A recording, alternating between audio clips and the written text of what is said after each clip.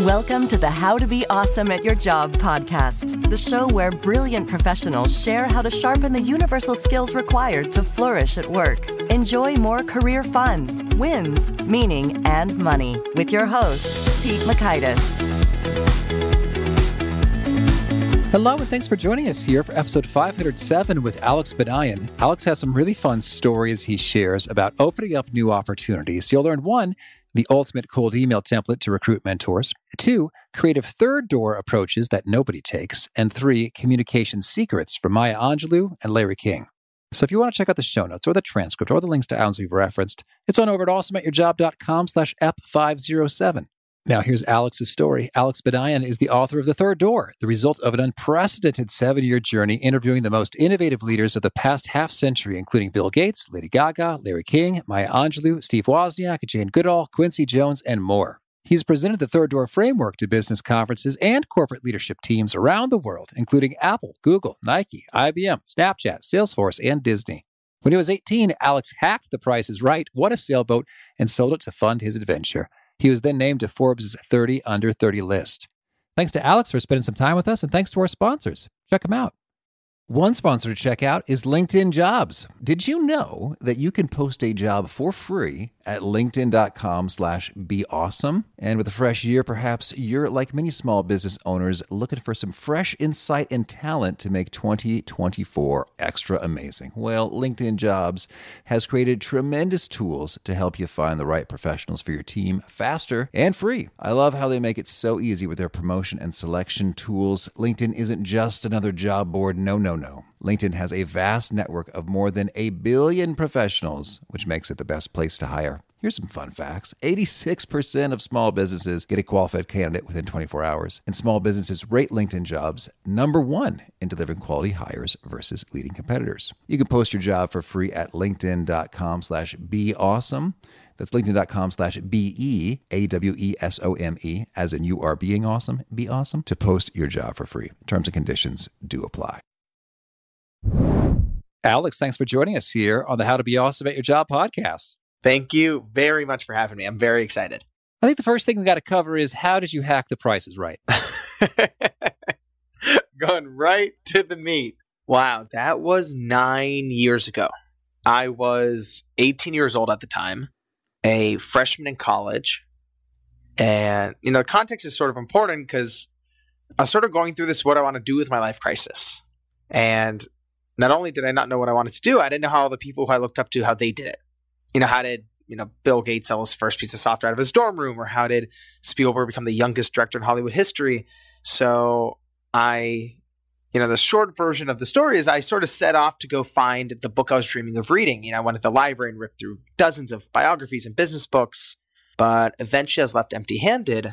So that's when my naive 18-year-old thinking kicked in, and I thought, well, if no one's written the book I was dreaming of reading, why not do it myself? I thought it'd be very simple. I thought I would just call up Bill Gates and interview him and interview everybody else, and I'd be done in a few months. Alex, so good to hear from you. He picks it up, and you're just chatting away. Yeah, I really thought that that's how it would go. What I thought would be the hard part would be getting the money to fund the journey. I was buried in student loan debt. I was all out of bar mitzvah cash. So there had to be a way to make some quick money. So naturally, the game shows is your first instinct. Well, you know what's funny? It wasn't even my first instinct. I didn't have any instincts, but I just kept ruminating on this problem until 2 nights before final exams. I'm in the library and I'm doing what everyone's doing in the library right before finals. I'm on Facebook. Oh, zing. And I'm on Facebook and I see someone offering free tickets to The Price is Right. And it's the longest running game show in U.S. history. And my first thought was, what if I go on the show and win some money to fund this book? Not my brightest moment. Plus, I had a problem. I'd never seen a full episode of the show before. I've, of course, seen bits and pieces when I was homesick from school in 4th grade. That's exactly what I was thinking. Homesick is what I associate with Price is Right. Yeah, I didn't have cable growing up. Everyone knows The Price is Right, but I never seen a full episode before. So I told myself this was a dumb idea and to not think about it.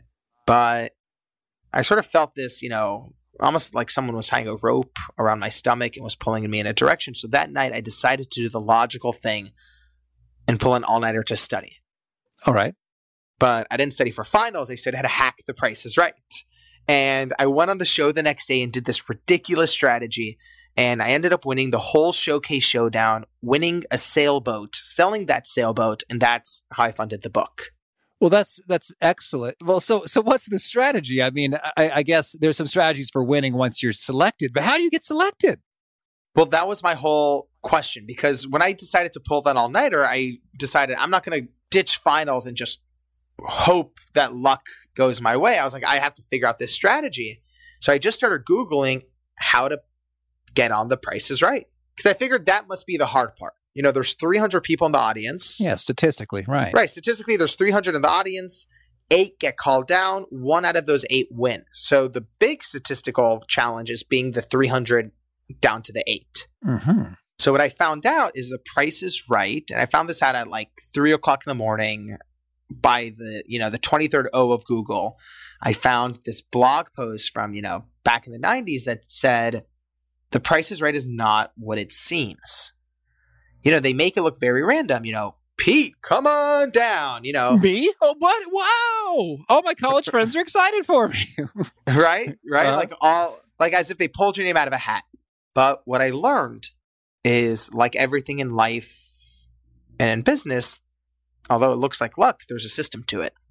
And there's a producer who interviews every single person in the audience before the show begins. And in addition to the producer, there's an undercover producer planted in the audience who then confirms or denies the original producer selection.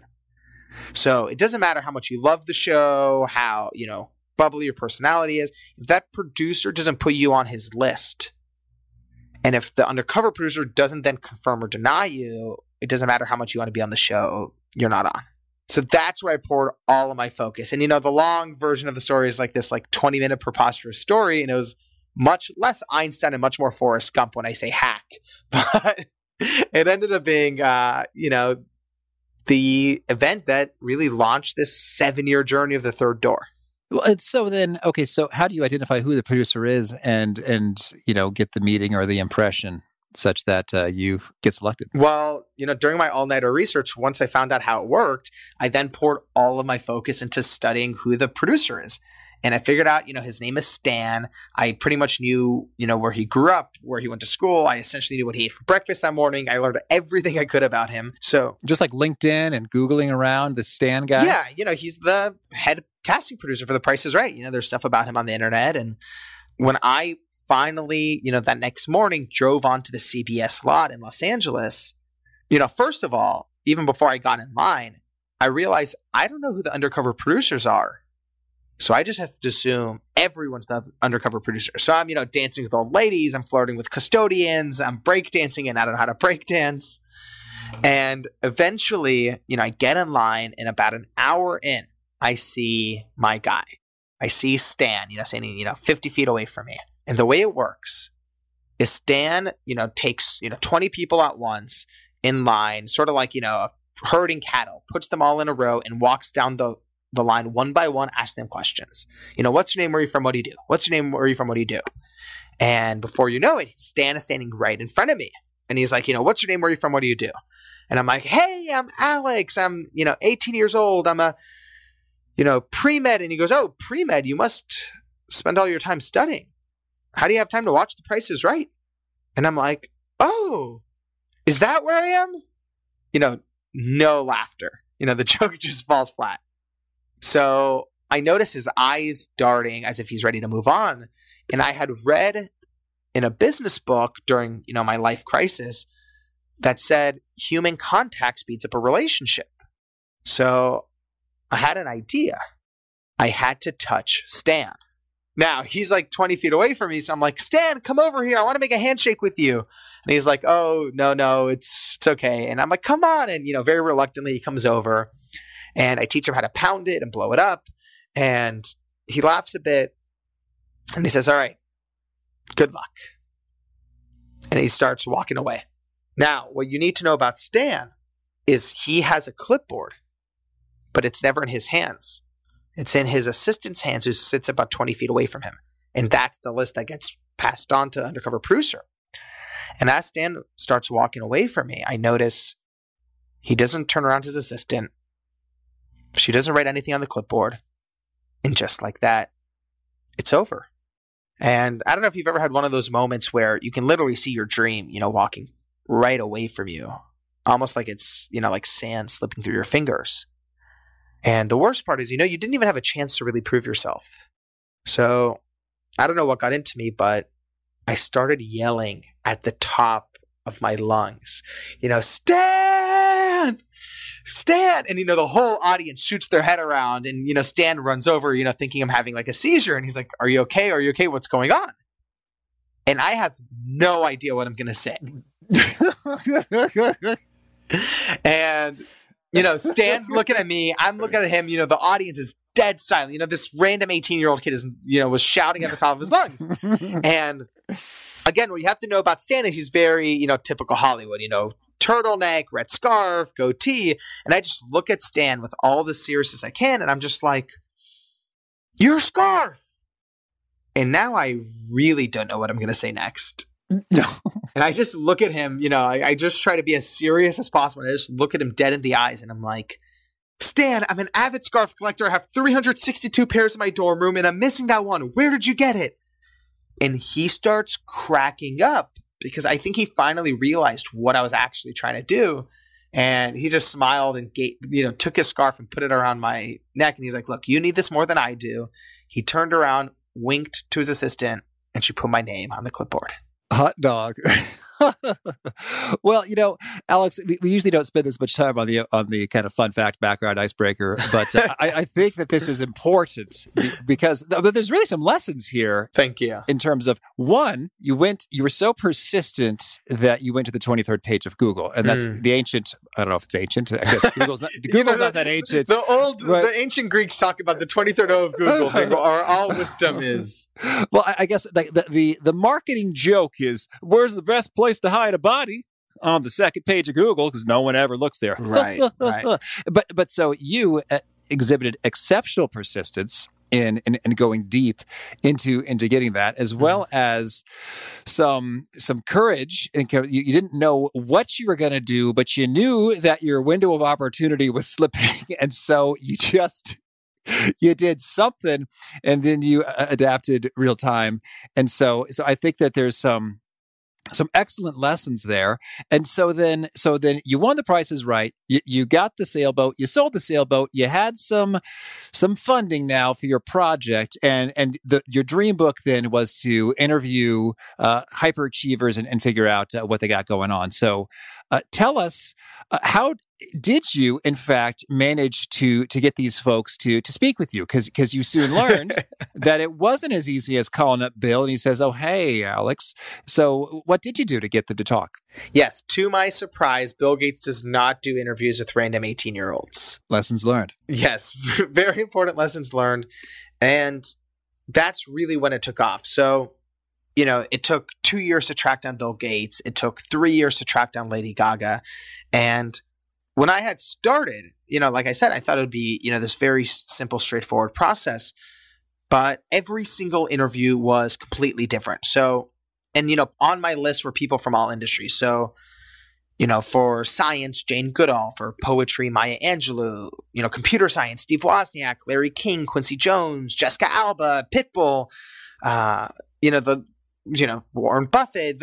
It really went, across all industries, and each interview was its own adventure. So with Larry King, I chased him through a grocery store. With Tim Ferriss, I had to hide in a bathroom for 30 minutes. So each one was, with Steven Spielberg, I almost died in the south of France. It was with Mark Zuckerberg, I almost got the police called on me. So every interview was its own mini quest.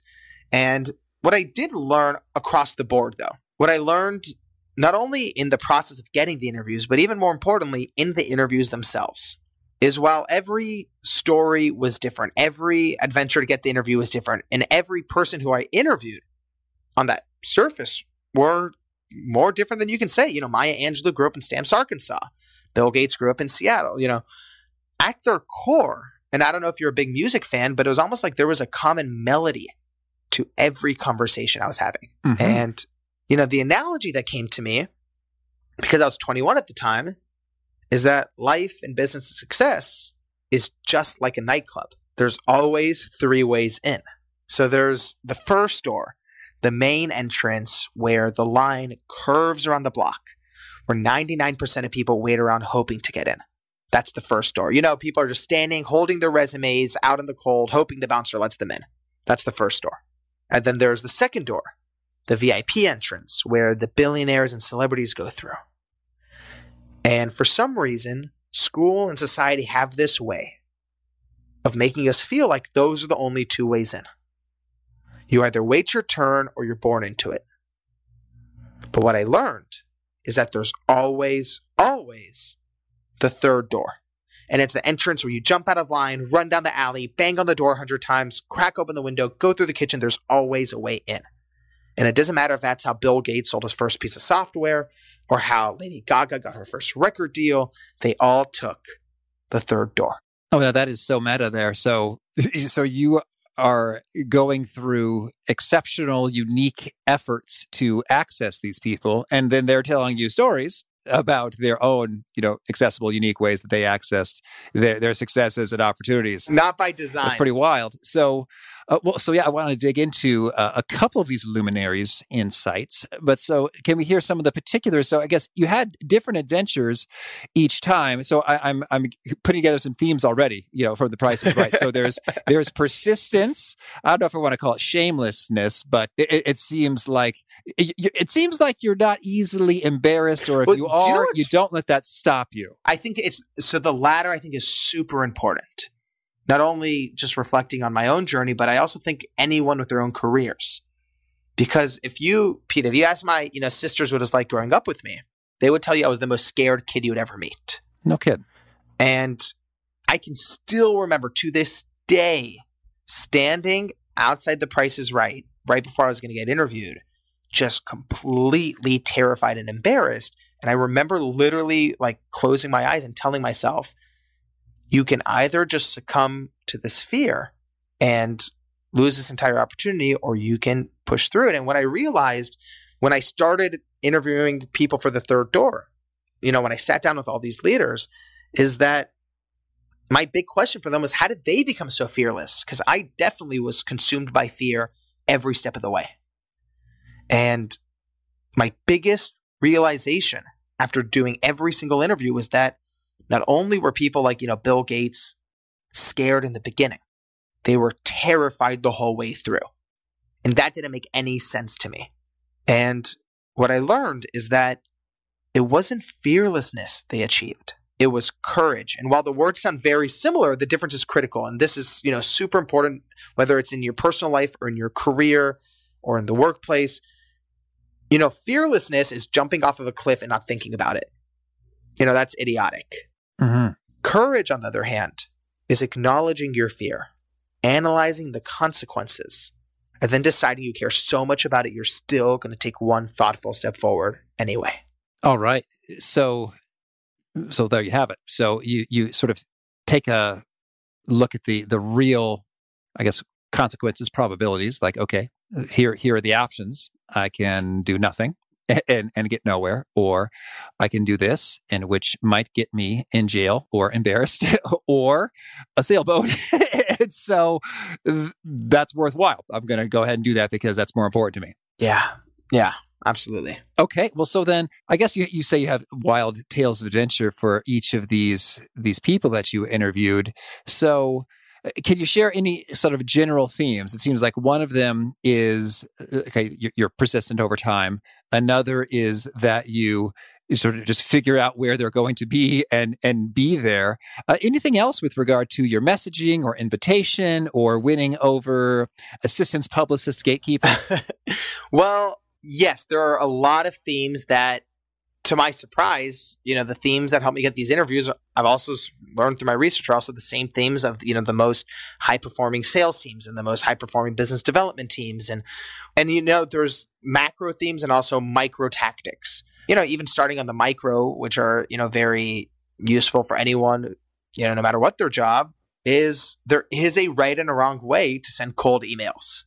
And, in the year, 2019, we're almost into 2020, cold emailing is one of the most effective ways if you can actually do it correctly. So I learned this during my interview with Tim Ferriss.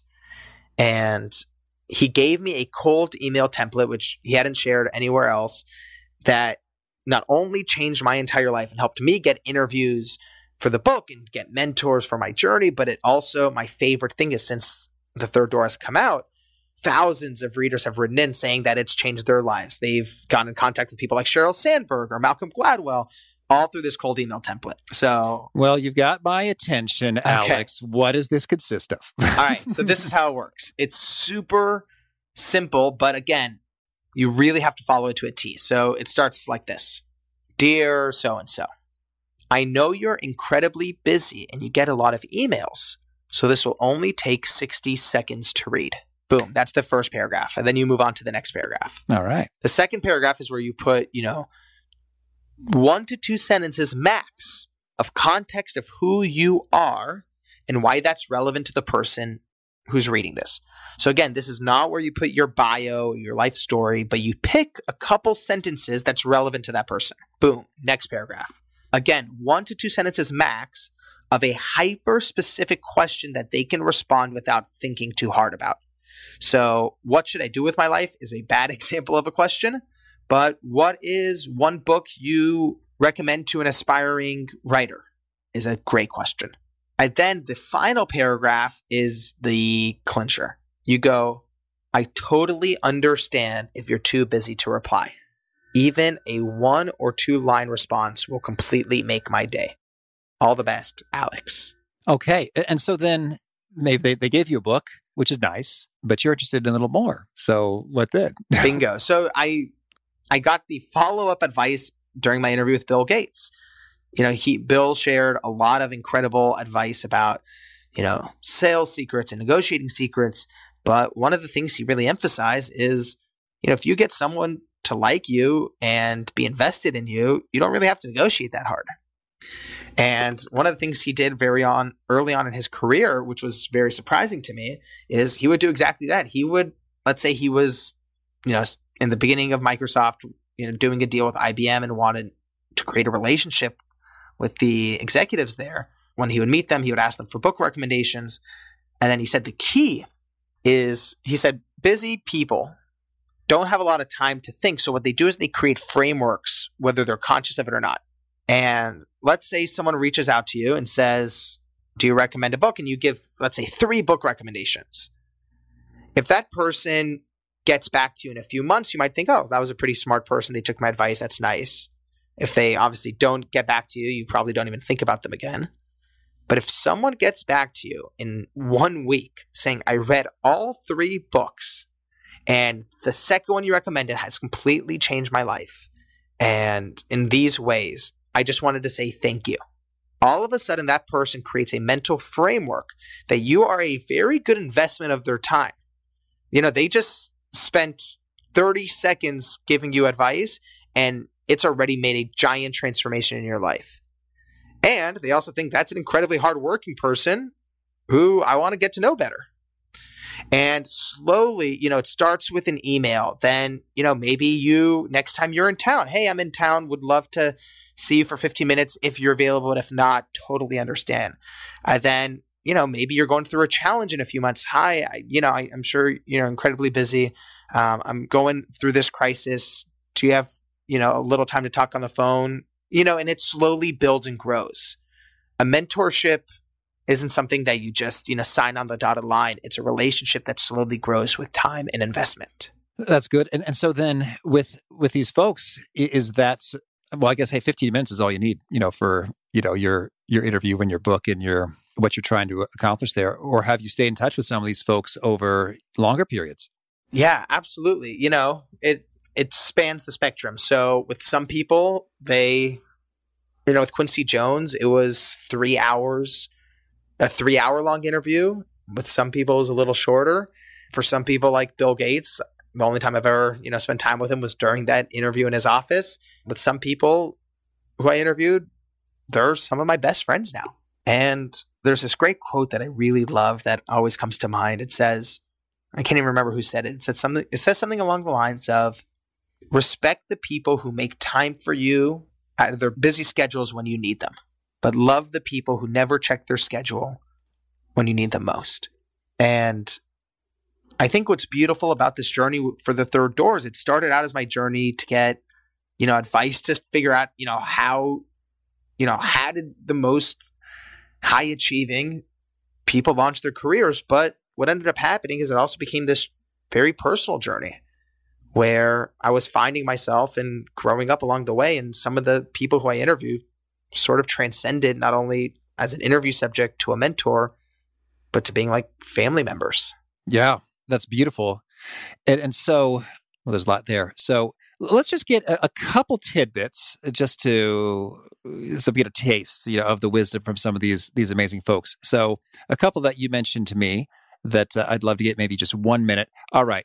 Maya Angelou, how do you write good? Oh my God. A part of me literally wants to open up the book and read directly, but I'll paraphrase. But I would say also, just to give her credit, which she doesn't need extra credit because everyone knows already how incredible she is.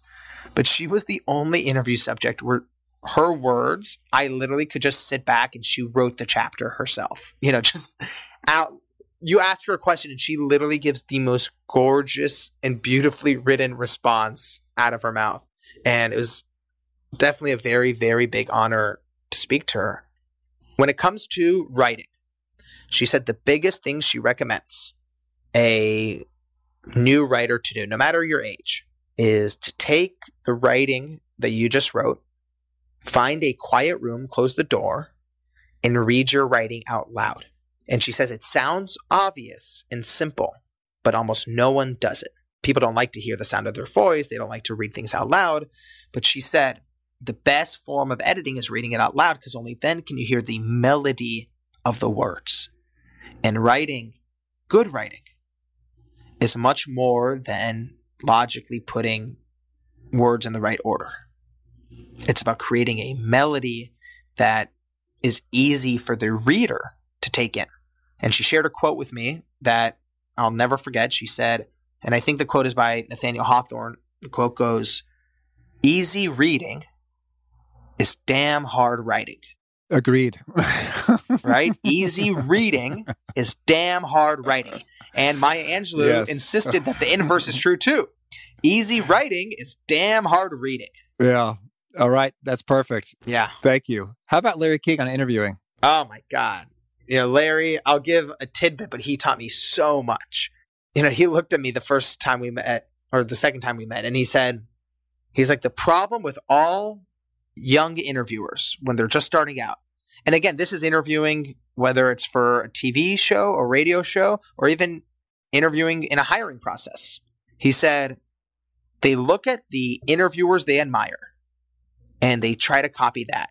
They look at maybe Oprah, who uses all this emotion, or Barbara Walters, who's very strategic, or even, Larry himself, which is, very straightforward. And they try to copy that style. And Larry said that is the biggest mistake you can make because you're focusing on what our style is, not why we have that style.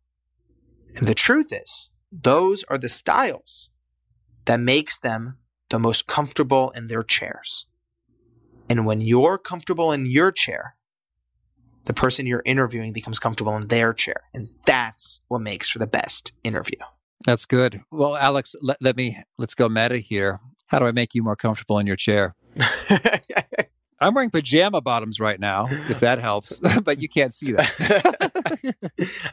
The fact that you are just asking things that you are genuinely curious about, and it sounds like you're having fun, is making me have fun. So I'm very grateful. Oh, thank you. Well, that's true. I really do, want to know these things, and I'm curious. So thank you. And so, all right, very cool. So this third door mindset here, which is there's more than just the two options associated with the masses and the VIPs. There's a third door. And so what are some general questions or means by which you begin to discover what those third doors can look like in any given situation? You know, what's interesting about the third door is it's not a recipe for success. It's a framework for success. And, the difference is that this is really a lens to view your challenges, a lens to view the obstacles, that no matter what's in front of you, no matter what challenges are in front of you, at the end of the day, there's always a way. And again, it doesn't matter if we're looking at, how Warren Buffett got funding for his first investments, or how, Steven Spielberg became the youngest director in Hollywood history. What the third door framework tells you is that you don't have to sit back and wait for a boss or a parent or even a mentor to give you permission to go after your goals. All right. You have the power to make it happen yourself. And what I've noticed, with readers of the book is it gives you a sense of possibility. What I've learned is you can give someone all the best tools and tactics in the world, and their life can still feel stuck. But if you change what someone believes is possible, they'll never be the same. Yeah, that really resonates in terms of what you believe is possible. And I, I've even seen this in small ways. I'm thinking about, it goes big, it goes small. It's like, what could be possible in terms of, could it be possible to earn $250,000 a year by working less than 20 hours a week? Yes. And in fact, I know people who do that, and I find that inspiring. And I'm kind of building my business to accommodate that. So I have, more time for just dorking out and reading long whole books and studies and being with my kids and exercising and whatnot. But along the way, I'm having so much fun that I just keep working. So that's cool too. But I think even in the micro sense, this has happened to me a couple times with, I'm thinking about home renovation. I know it's so mundane. Since we're talking about huge dreams and life visions. But I think let's say I get a quote from, one vendor. And like, oh man, to rebuild those kind of loose bricks around the parapet walls, they're called, that extend above the roof. And to get a new roof, that's going to cost $40,000, says one person. And I go, dang, I sure don't want to spend $40,000. But even if I get just a little bit of benchmark research data from HomeAdvisor.com or from another quote or for some people that I'm talking to, then I begin to learn, what is in fact possible. And then I say, no, I don't like that answer that I got. So therefore, I will persist until I get another answer I like. And spoiler alert, I just hired someone who's going to take care of our roof matters for less than half that price. So yay. And if I had no idea of what was possible, I might be like, well, shucks, I guess that's what it costs. Man, that's expensive. And so I think that your sense of possibility can be expanded with even a quick Google search. Like in your case. Right, absolutely. Not a quick Google search, 23 pages down, but you say, oh, it is in fact possible to take an action that gets me selected for Price is Right. Yes. 100%. 100% yes. That's cool. So what are some additional means by which you recommend that you become aware of possibilities? So one is huge, is finding mentors. Ooh, what a great question. That's a great question. I love that. Yeah. Lay it on me, Alex. What I've learned is you should do what you can with what you have. What you can with what you have. Now, for most people, look, if you're listening to this right now, at the very least, you have internet access. That's how you're listening to this podcast, right? So you already have access to YouTube, every podcast out there, and books. Whether you buy them yourself or you sign up for a library account and, rent it, on your phone.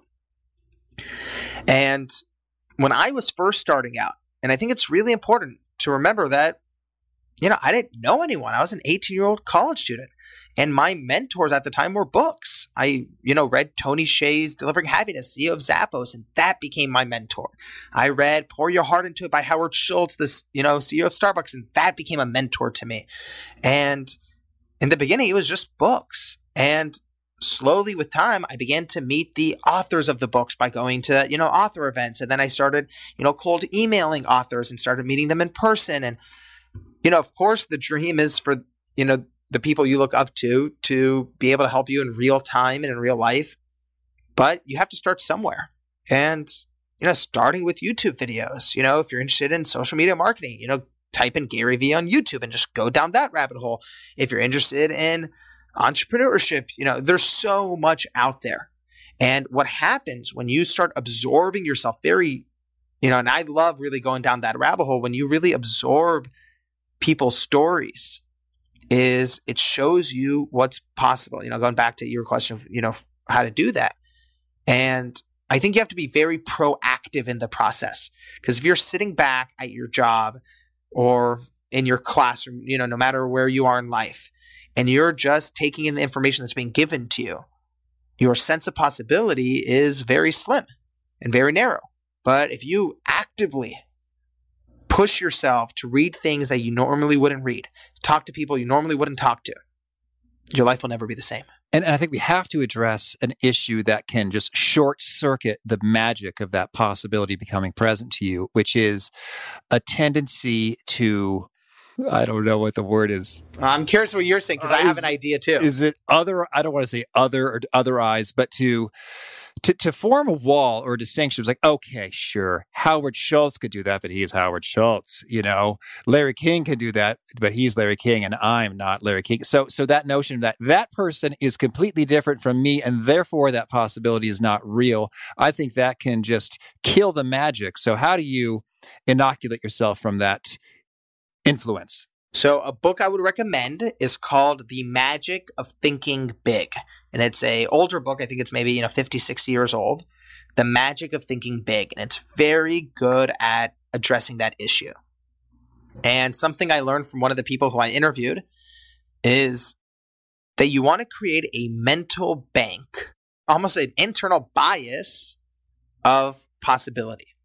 And when I meet people who have that problem in a very severe way, what I recommend them do is do a 30-day challenge of every day for 30 minutes for 30 days in a row.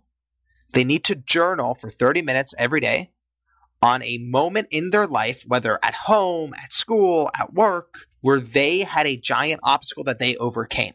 Mm-hmm. And if you spend 30 minutes, even if nothing comes to you for 5 minutes, something will come to you at some point. And it could be something small, like literally I was really thirsty and didn't have any money for a vending machine, and I ended up finding, searching, the couch cushion, whatever. It could be silly stuff. It could be big stuff like a health challenge or a relationship challenge.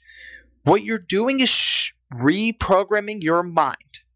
Because I'll tell you, no one is born thinking they can't do it.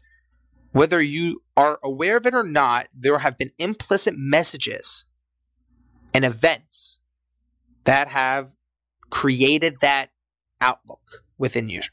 And you have to become proactive in reprogramming your mind. And, even going to therapy is a good solution. I've been going to therapy, once a week for 5 years now. And it's really helped me, reprogram old stories. At the end of the day, our life is only as valuable and only as productive as the value and the productivity of the stories we tell ourselves. And it's up to us to choose which stories we want to live with. Yeah, I dig that. So the journaling about times you've overcome obstacles then reprograms your brain such that when obstacles no longer seem permanent or immovable, it's like, oh, that's just like those 30 other things that I overcame. All right, well, let's figure it out. Exactly.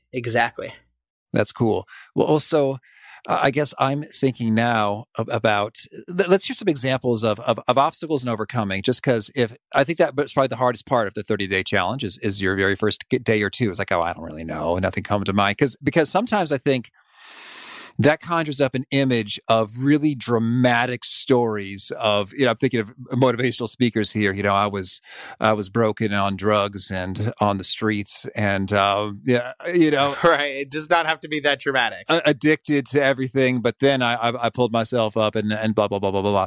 And so it's like, okay. But, so they give some more examples of, hey, challenge, overcoming that might be even mundane just to get us started. I think what's really easy is when I tell people, when they do have problems finding examples, I always tell them think back to, high school. Because in high school, like every day we had a different, silly challenge that we found a creative solution for.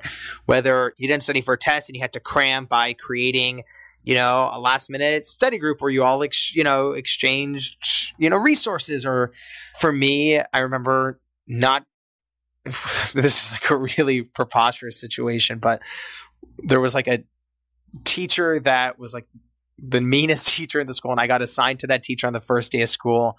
And I realized that I didn't want my whole year ruined because that teacher is very notorious. And I ended up just sitting outside of the guidance counselor's office for 6 hours doing a sit-in until the guidance counselor would meet with me. Literally preposterous, silly things even. Because the point of this exercise is to show you that in all aspects of your life, whether it's with a romantic partner or with a parent, when you had obstacles, you had the skill sets within you to figure it out. And what you're really doing is you're helping yourself trust yourself more. That's the difference between confidence and self-confidence. Confidence is external and self-confidence is internal. And what you're doing is you're building your internal self-confidence, your trust in yourself of what you're capable of. Oh, yeah. And it's just so fun. Like you talk about high school, you're bringing back memories to, I thought it would be fun to participate in the musical we did for Grease. But I, at the time, and still to this day, am not really that great in singing. And so then it became clear, like I could read the lines, I thought pretty well, and then it's like, then we had to do singing. And so I remember this guy, Jordan, just has an amazing voice. He's like, bring him home. It's like, it's like, wow, it's like all this. And so, but what I did know is that I had a lot of, enthusiasm. And there was one tune I thought was deeply embedded within me.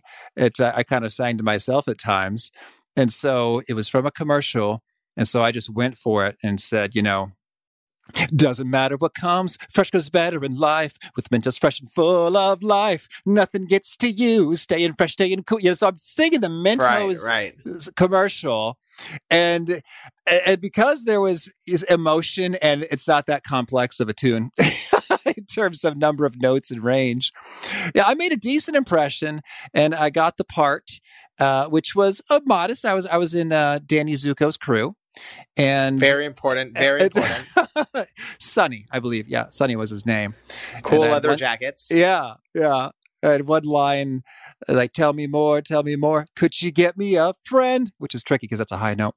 I didn't do super well, but I got the part and had some fun, and it really set things up in some cool ways in terms of making some great friends and being engaged with activities, and I stuck with it. And so, I haven't thought about that in a long, long time, but you brought it up, and it was fun to remember, and I do have a greater sense of possibility, not so much from a source of, I'm getting pumped up because I've listened to a motivational program or Eye of the Tiger or whatever, right? But rather it's like, oh, that was a real thing that happened, and it was and there was a good result. And there can be more of that in my life.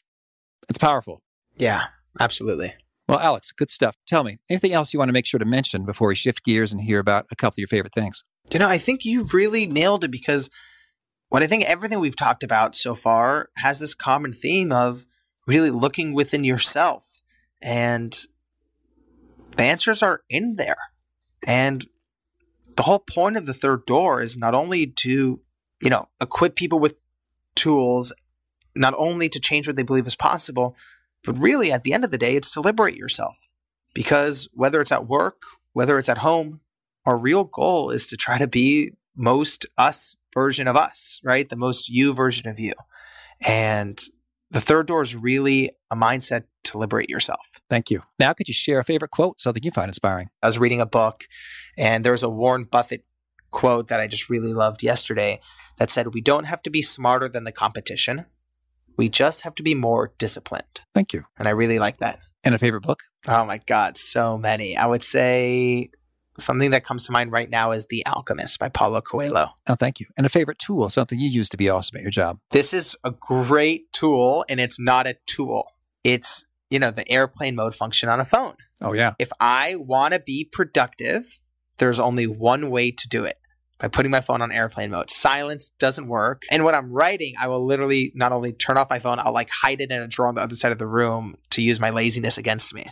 But if I just want to do something very thoughtfully for even 30 minutes, I have to go on to airplane mode. And a favorite habit? Meditating twice a day. And do you use an app or just breath, or what's your approach? I use a thing called Transcendental Meditation, which, there's a lot of, teachers, all over the world who'll do, these 3-day workshops. But I really believe any kind of meditation is good as long as it feels good for you. And is there a key nugget you share that really seems to connect and resonate with folks that quote it back to you often? Yeah, there's one quote from the book that I see quoted often, which is, when you change what someone believes is possible, you change what becomes possible. And if folks want to learn more or get in touch, where would you point them? The book is everywhere. Books are available, whether it's Amazon or Barnes & Noble or Audible. And if you end up getting it, let me know so I can say thank you. Instagram and Twitter are all the same. It's just at Alex Banayan. And you have a final challenge for folks looking to be awesome at their jobs? Ask yourself sometime today where you actually have some space to yourself. What are you the most afraid of at this point in your life right now? Because I think in that answer lies some of your destiny. All right. Alex, this has been a treat. Keep on living big possibilities, and good luck to you. I am so grateful. This was a ton of fun. Thank you. I really loved Alex's boldness, his persistence, and his just unorthodox approaches to making stuff happen. And I think what really stuck with me is the means by which you can convey to another person that you're a good investment of their time. So they recommend a book, you read the whole book real quick and say, hey, thank you. It's so useful in these specific ways. Yeah. That's going to leave an impression because just about nobody does it. So great stuff from Alex. Again, the show notes, the transcript, the links to items we've referenced are at awesomeatyourjob.com/ep507. If you haven't already, I hope you'll push subscribe. You'll catch our next guest. It's Ron Price. He's talking about how you can become an influential leader. So I hope to catch you there. Peace. Thanks for listening. To get the most out of the show, we recommend 2 key things. First, check out the extra resources at awesomeatyourjob.com. You can find this episode's transcript and links, as well as the perfect episode for your situation. You can search the full text transcripts of hundreds of episodes or explore episodes tagged by topic and competency covered. Second, subscribe to the podcast and get future episodes automatically. You can subscribe by telling Siri and several other smartphones and speakers, subscribe to the How to Be Awesome at Your Job podcast, or by tapping subscribe in your podcast player of choice. If you'd like some extra help figuring out podcasts and how subscriptions work, visit awesomeatyourjob.com/subscribe for guidance. Hope to catch you on the next episode of How to Be Awesome at Your Job.